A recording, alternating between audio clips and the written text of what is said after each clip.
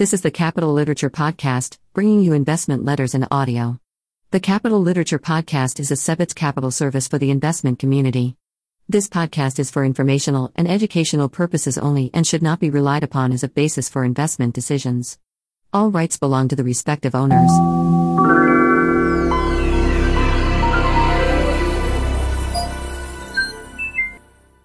Lazard Asset Management, Third Quarter, 2021. Summary. Our outlook for U.S. equities is bright, with U.S. growth likely to remain very strong through 2022.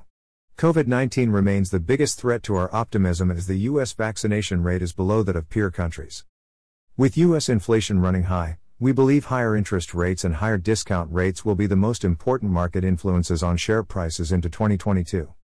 The divergence between low U.S. Treasury bond yields and high inflation indicates to us that something has to give. We believe fundamentals point toward the 10-year Treasury yield normalizing higher and that inflation will prove to be transitory. In light of the breadth and depth of demand for bonds, we do not expect the Federal Reserve's anticipated tapering of bond purchases to disrupt the bond market. U.S. equity. Real GDP growth expectations for the United States drifted lower over the third quarter, with the consensus for 2021 at 6.1% by the end of September, below the peak forecast of 6.6% in May. Yet, as 2021 expectations moderated, 2022 forecasts inched higher under the assumptions that the most recent wave of COVID-19 might be the last and households would continue to spend some of the over $2 trillion in excess savings they accumulated during the pandemic. COVID-19 remains the biggest threat to our optimism as the U.S. vaccination rate remains below that of peer countries. As we near the end of 2021, we see four key questions facing U.S. equity investors. 1. When will supply chain bottlenecks be resolved? 2. When will the labor market normalize? 3. How much fiscal stimulus will Congress approve? 4. What are the implications for inflation, monetary policy, and markets? We expect transportation challenges to fade through the first half of 2022, but semiconductor shortages could persist into 2023.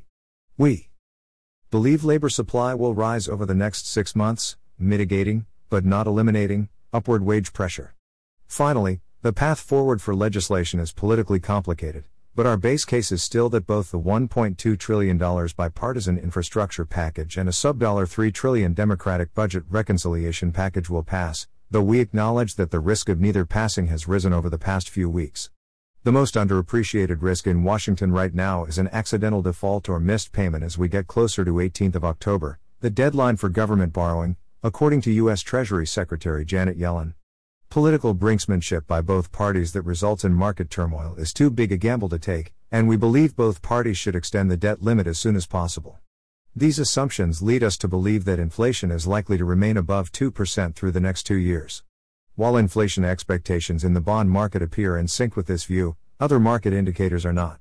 The U.S. Treasury bond yield curve remains surprisingly flat if inflation is likely to average 2% to 3% for 3 years, for example. Higher inflation tends to result in higher interest rates and higher discount rates, which we believe will be the most important variables influencing share price behavior into 2022. Low interest rates, and low discount rates, explain why stocks driven by cash flows in the distant future have handily outperformed both those with strong current cash flows and those that benefit from near-term cyclical recovery. Higher rates would imply a reversal in this trend. Pandemic to endemic? Our optimism about the economy and markets is contingent on controlling the pandemic, a feat that should be possible with increased vaccination rates, booster rollouts for vulnerable populations, and other measures like masking where necessary. However, vaccination rates have slowed in the United States, falling behind most high-income countries. The consequence is that COVID-19 infections, hospitalizations, and deaths in the United States are higher than those in other advanced economies, Exhibits 1 and 2. Deaths have returned to the winter 2021 level of around 1,600 per day as the crisis has shifted to less vaccinated regions. It is inconceivable to us that U.S. growth will not slow so long as there are 150,000 new cases per day and many intensive care units are full at hospitals in hard-hit areas. Yet, eradicating COVID-19 was never a reasonable policy objective, in our view. Limiting the damage is a more achievable goal. President Joseph Biden's vaccination mandate, of which 2/3 of Americans reportedly approve, should help increase vaccinations. But with around 60% of people fully vaccinated, and at least a third of Americans. With naturally acquired immunity, COVID-19 should soon become endemic, meaning it will occur seasonally and cause far fewer hospitalizations and deaths. Footnote. Many vaccinated people have also had COVID-19, so the two populations are not additive. The total proportion of Americans with antibodies either naturally acquired or through the vaccine was estimated by the Journal of the American Medicine Association to be close to 80% in September 2021. End of footnote. Supply chain bottlenecks. Since COVID-19 vaccinations began, economic demand has roared back, but it has been met with supply chain challenges, chiefly transportation difficulties and semiconductor shortages. Rising shipping and freight costs have added significantly to inflationary pressures. When these issues will be resolved depends on how quickly COVID-19 declines globally, but we expect transportation networks to function normally by mid-2022. Resolution of the semiconductor shortage is more challenging to predict. Executives at global auto companies, which limited production of new cars due to a dearth of chips, suggest that shortages could last through 2023. Semiconductor producers, however, maintain that some customers duplicate their orders across suppliers to get the components they need faster, making demand seem more robust than it is. They are reluctant to increase capacity only to create a glut in several years. In the end, we believe supply and demand will not balance until 2023. Labor markets. Labor is critical in any discussion of inflation in the United States, where wages account for 50% to 55% of the cost of goods. Despite elevated unemployment, wage growth has accelerated as demand for workers has outstripped supply. As of July, there were 10.9 million unfilled positions in the United States, a record high versus 8.3 million unemployed workers, Exhibit 3, according to the Job Opening Labor Turnover Survey, JOLTS. People quitting their jobs at record rates, meanwhile, suggests that workers are confident of finding jobs that pay better than the ones they currently have. These gaps point to an inefficient labor market that is matching individuals to jobs more slowly than it once did, which means that it could take longer than many appreciate for the labor market to normalize. Childcare responsibilities, health-related fears, and until recently, the availability of unemployment benefits, have contributed to the limited supply of labor. We expect the number of available workers to increase in the fourth quarter as children return to school. However, we are watching school disruptions and labor force participation rates for prime-age women. Many women stayed home with children through the pandemic, and if fewer women than expected return to formal employment, upward pressure on wages would increase.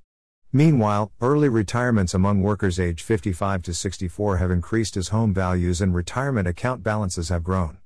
Although most Americans cannot retire early, marginal shifts in participation rates could push wages higher in certain sectors. We anticipate wages will rise for the lowest paid workers until labor shortages are resolved. Through the first half of 2021, wage growth for the lowest income quartile has outpaced wage growth for the top 75% of earners by the widest margin since the late 1990s, Exhibit 4. Low wage roles, including jobs in the hospitality industry, restaurants, bars, and other establishments that could not meet social distancing requirements, were hit hardest by the pandemic and have benefited most from reopening. Long-term wage increases will depend more on the strength of the labor market. Inflation. Inflation has surpassed projections through 2021, fueling fears that the Federal Reserve might lose control of it. The August Consumer Price Index, CPI, provided the first indication that some price pressures are transitory. Exhibit 5. Prices for used cars, shelter away from home, rental cars, and food away from home all began to ease. Despite this, the annual inflation rate was 5.3%, slightly below July's rate of 5.4%, the highest level in 13 years. Even though there are signs that inflation may be peaking, some drivers of price pressures such as transportation delays, semiconductor shortages, and rising energy prices may last longer than optimists previously thought. Given this, we expect inflation to remain above the Fed's 2% target through 2022 and perhaps 2023. Tapering. In the third quarter, Fed Chair Jerome Powell clearly signaled that tapering will likely begin by the end of 2021. The Fed's flexible average inflation targeting, an approach it adopted last year, gives it leeway to allow inflation to rise above or fall below 2% so it can prioritize full employment. However, our confidence in a continued recovery leads us to believe that tapering will begin this year. The bigger challenge for the Fed and other central banks is how to taper, given the staggering monetary stimulus injected into the economy since March 2020. Since the beginning of the pandemic, the Fed, the European Central Bank, the Bank of Japan, and the Bank of England combined have been buying approximately $800 million of assets per hour, 365 days per year. Legislation. Our confidence that Congress will pass two major pieces of legislation. The $1.2 trillion bipartisan infrastructure package and the $3.5 trillion reconciliation bill has weakened recently. The likelihood that one or both of the bills collapse because centrist and progressive Democrats are unable to agree has risen. While the $1.2 trillion bipartisan infrastructure package likely will not change, reconciliation priorities have shifted. Democrats are now targeting $1.90 to $2.3 trillion of spending over 10 years, which may lead to an agreement between moderates and progressives, and both bills could be signed into law in October. Climate adaptation and mitigation funding remain priorities in the reconciliation bill for the Biden administration. Both legislative packages would boost long-term economic growth, though the scale of the proposed spending increases falls short of the headline figures in the media. For example, as Exhibit 6 shows, only $545 billion of the $1.2 trillion infrastructure package is new spending. We also expect that a high proportion of the spending in the reconciliation bill will be continued funding for existing programs. We do not expect the packages, if passed, to result in short-term inflation spikes. The spending is spread out such that it will take 3 to 5 years to affect the U.S. economy. Investment implications. For equity investors, the most important drivers of share prices are earnings growth and the multiple applied to those earnings. In the next 12 to 24 months, we expect significant earnings growth supported by a strong macroeconomic backdrop. Higher inflation has at least two consequences for stocks. First, some companies will find it more difficult than others to pass through cost increases to their customers, putting more pressure on their margins. Second, higher inflation should lead to higher interest rates and a higher discount rate applied to future cash flows, implying a lower valuation multiple for stocks in general.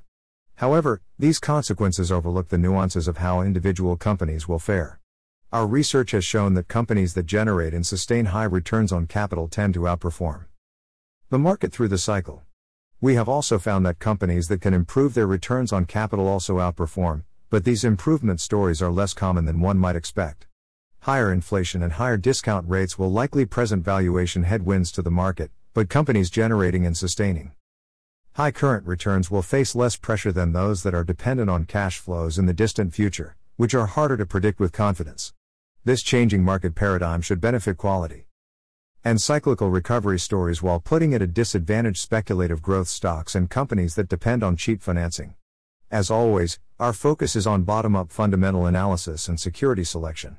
With a shifting economic and inflation backdrop, we are continually assessing which companies are best positioned to navigate changing headwinds and capitalize on the continued economic growth we expect in the United States. The preceding outlook reflects the views and analysis of Lazard's U.S. equity teams. The following outlook reflects the views and analysis of Lazard's U.S. fixed income team. Debt. Inflation continued to be front and center for fixed income investors during the third quarter. Risk asset performance remained generally positive, both the S&P 500 and the Nasdaq Composite indices reached all-time highs, and credit spreads continued to grind tighter over the quarter. But high inflation measurements led to further debate in the bond markets over how high inflation could go and for how long and when the Fed would begin its much-anticipated tapering of bond purchases.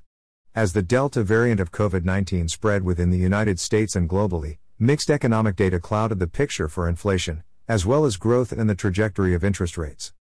Debating transitory inflation. COVID-19 Delta variant infections increased in the United States throughout the third quarter and represented more than 99% of new cases, according to the U.S. Centers for Disease Control.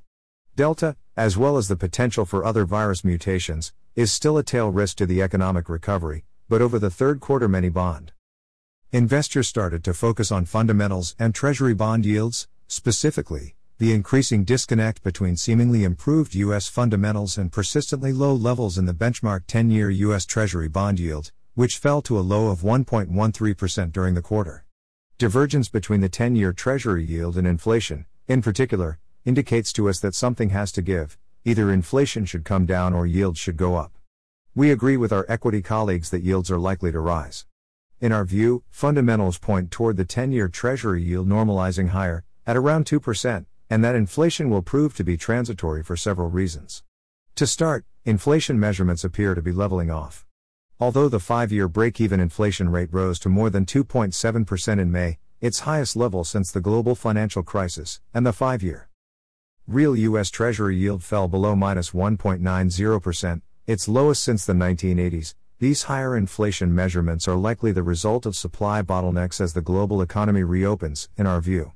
The U.S. CPI has been running far above the Fed's 2% inflation target, but the lower monthly increase and lower annualized rate in August may offer an indication that inflation could be topping out as supply bottlenecks are alleviated, more people return to the workforce, and base effects roll off.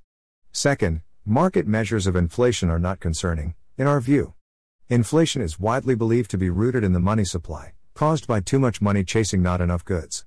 To this point, M2 money supply has indeed experienced a steep jump since the end of February 2020, when the pandemic galvanized the Fed into action with rate cuts and quantitative easing, Exhibit 7. This jump in M2 money supply could be seen as an indication of a new inflationary regime. However, financial markets are not indicating this. The 5-year forward inflation expectation rate is a relatively modest 2.21%, Exhibit 8, and the 5-year break-even inflation rate is 2.47%, Exhibit 9. Although both are higher than the Fed's 2% inflation target, we would point out that these market measures of inflation are actually lower than their respective peaks in May of 2.38% and 2.68%. Additionally, the power of money remains weak. For example, the M2 money multiplier, which is a ratio of the change in M2 money supply to the change in the monetary base, or reserves, is low, Exhibit 10, as it has been since the global financial crisis. After holding at 8 or higher since the 1970s, the multiplier dropped precipitously in 2008 and is currently below 4. The low multiplier indicates that although the money supply has increased, there has not been a proportionate increase in loans or credit.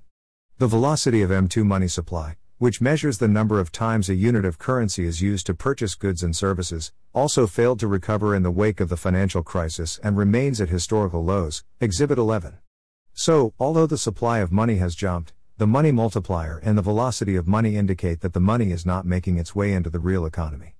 It is also worth noting that the bulk of inflation so far has come from the Flexible Price Consumer Price Index, a component of the CPI that tends to be very responsive to supply trends. It tracks prices of new and used vehicles, for example, as well as gasoline and many food products that tend to fluctuate in price. The U.S. factory capacity utilization rate, or output level, has risen to 76% as of the latest measurement in August from a low of 63% in April 2020, showing that supply is coming back online. We believe price jumps should moderate as production increases. However, at 76%, capacity utilization is still historically low, and that means there is room for more supply using current infrastructure, Exhibit 12. In contrast, prices that tend to stick, such as recreation, education, and medical services, have hardly budged. Furthermore, both CPI and the Fed's preferred inflation measurement, the Core Personal Consumption Expenditure, PCE, index, tend to be lagging indicators, not leading ones. In our opinion, recovering from a massive pandemic that shut down the global economy will continue to entail supply chain and labor market bottlenecks as demand picks up, causing volatility in data as well as the pace of the economic recovery, but these should ultimately normalize. Finally, the aging U.S. population, with people naturally leaving the workforce and spending less money on average in their retirement years, acts as a long-term disinflationary force. What would it take to create enduring inflation? We believe that inflation would become systemic only if supply could not meet demand and there were no simple or obvious way to rebalance. This does not seem to be the situation as capacity utilization, as previously mentioned, remains only 76%. Some observers see the potential for U.S. fiscal stimulus to ignite sustained inflation, but we view the fiscal stimulus so far as emergency relief funds. These funds may have cost 30% of GDP, but they were added to the system not to create new revenue but rather to replace lost revenue as jobs disappeared and businesses struggled. In one sign that this is not hot money creating a flood of demand, savings rates remain historically high at more than 9% of disposable income as of the latest reading in July, Exhibit 13. That said, we acknowledge that how the government unwinds federal aid will be critical. Generous unemployment support, such as enhanced federal unemployment benefits, have made it difficult to quantify the true supply of labor. However, with federal aid removed in September and more people getting back to work, we feel that the Fed could be more relaxed about inflation as the tightness in the labor market lifts. Nonetheless, we would also remind investors that any non-productive, debt-fueled spending in the future could pose the risk of stagflation, a condition marked by price inflation, suboptimal employment, sluggish demand, and tepid growth. So why are U.S. Treasury yields stubbornly low? We believe that relative value and technical reasons explain in part why global market participants continue to find U.S. rates attractive, which has kept yields low. Treasuries are the most liquid, globally accessible disaster insurance in the market with significantly positive nominal yield. Other potential flight to quality securities such as the German 10-year bond and Japanese 10-year government bond yield -0.32% and 0.05%, respectively. In fact, as of 31st of August, more than $15 trillion in debt within the Bloomberg Global Aggregate Index had negative yields. Even net of hedging, euro and yen investors could out-yield domestic government bonds by owning U.S. Treasuries. Another reason for low U.S. rates is that U.S. pension funds have needed to rebalance their portfolios back to fixed income after the strong run-up in equities the past year. We think the 10-year Treasury yield will likely move higher from current levels toward 2%, but not much higher, especially if other developed markets' government yields remain negative or near zero and asset allocators, especially pension funds, continue to rebalance portfolios. Fed taper and overall bond market health. Credit markets, which entail higher risk and can be a good indicator of how well a bond market is functioning, remain very strong as well. This has been a boon to U.S. companies, which can borrow at very low rates in an expanding economy. Buyers have snapped up credit securities mainly because, despite historically low spreads, they still offer higher yields than treasuries. In fact, demand for bonds has been strong enough in light of the increased supply that we do not expect a big market disruption when the Fed decides to begin tapering its bond purchases, which could start as early as this November and last through mid-year 2022. Outright hikes in the federal funds rate will likely not commence until any tapering program is over, implying a start date toward the end of 2022 at the earliest. Importantly, the bar is high for the Fed to tighten policy as they have specifically targeted improvement in the job market not just overall, but also for lower income and underrepresented groups. So, in our view, the central bank will likely let the economy run moderately above its 2% inflation target for longer than it would have before the pandemic. Investment implications. We believe that the pandemic was the market equivalent of a major natural disaster, and what we are seeing now in the United States primarily reflects a steep climb back to normalcy. It is our contention that inflation is rapidly approaching its peak as year-over-year comparisons begin to look less startling. Nonetheless, we acknowledge that longer-term U.S. risk-free rates are likely too low relative to fundamentals, and we look for the U.S. 10-year Treasury yield to rise from current levels toward 2% in the intermediate term as the global economy continues to recover. As the reopening progresses, we expect volatility in data and in the path to recovery. We continue to believe that some companies will emerge stronger from the pandemic and others weaker, and this bifurcated recovery will favor security selectors.